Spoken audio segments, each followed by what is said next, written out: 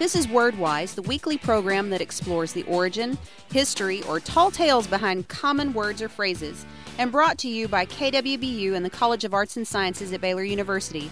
I'm your host, Christy Proctor. Believe it or not just anybody can be an anonymous source. As often as we may have an opinion to give or some beans to spill, it's sometimes best that we remain anonymous. But that doesn't always mean that our role in the news gathering process is any less important. Here to explain anonymous source is Professor Robert Darden, Associate Professor of Journalism. You're right, Christy. There's nothing sinister about an anonymous source. It's an old and honorable method of news gathering, one that's been used by reporters from the very beginnings of fair and unbiased reporting in all of the free countries of the world.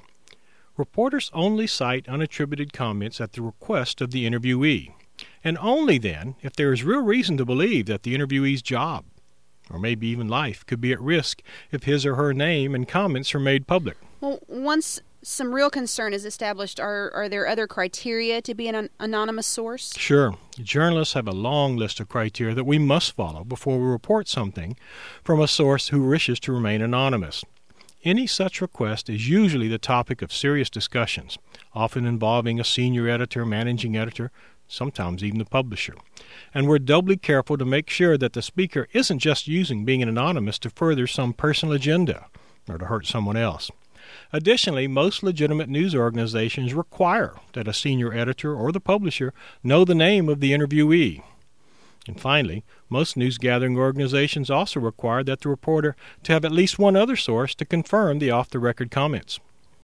Well, I can imagine that anonymous sources play an important role in reporting fair and balanced stories, though. You're right. In the end, the off-the-record comment, or the unsighted interview, is a valuable check and balance in the ongoing struggle to create a more just and accountable society. These are tools that news organizations use only after much careful deliberation. And hopefully, tools that we will always use and choose to use wisely. Thank you, Professor Darden. Professor Robert Darden is an Associate Professor of Journalism in the College of Arts and Sciences at Baylor University. This has been WordWise, a production of KWBU-FM. I'm Christy Proctor. Join us again next week.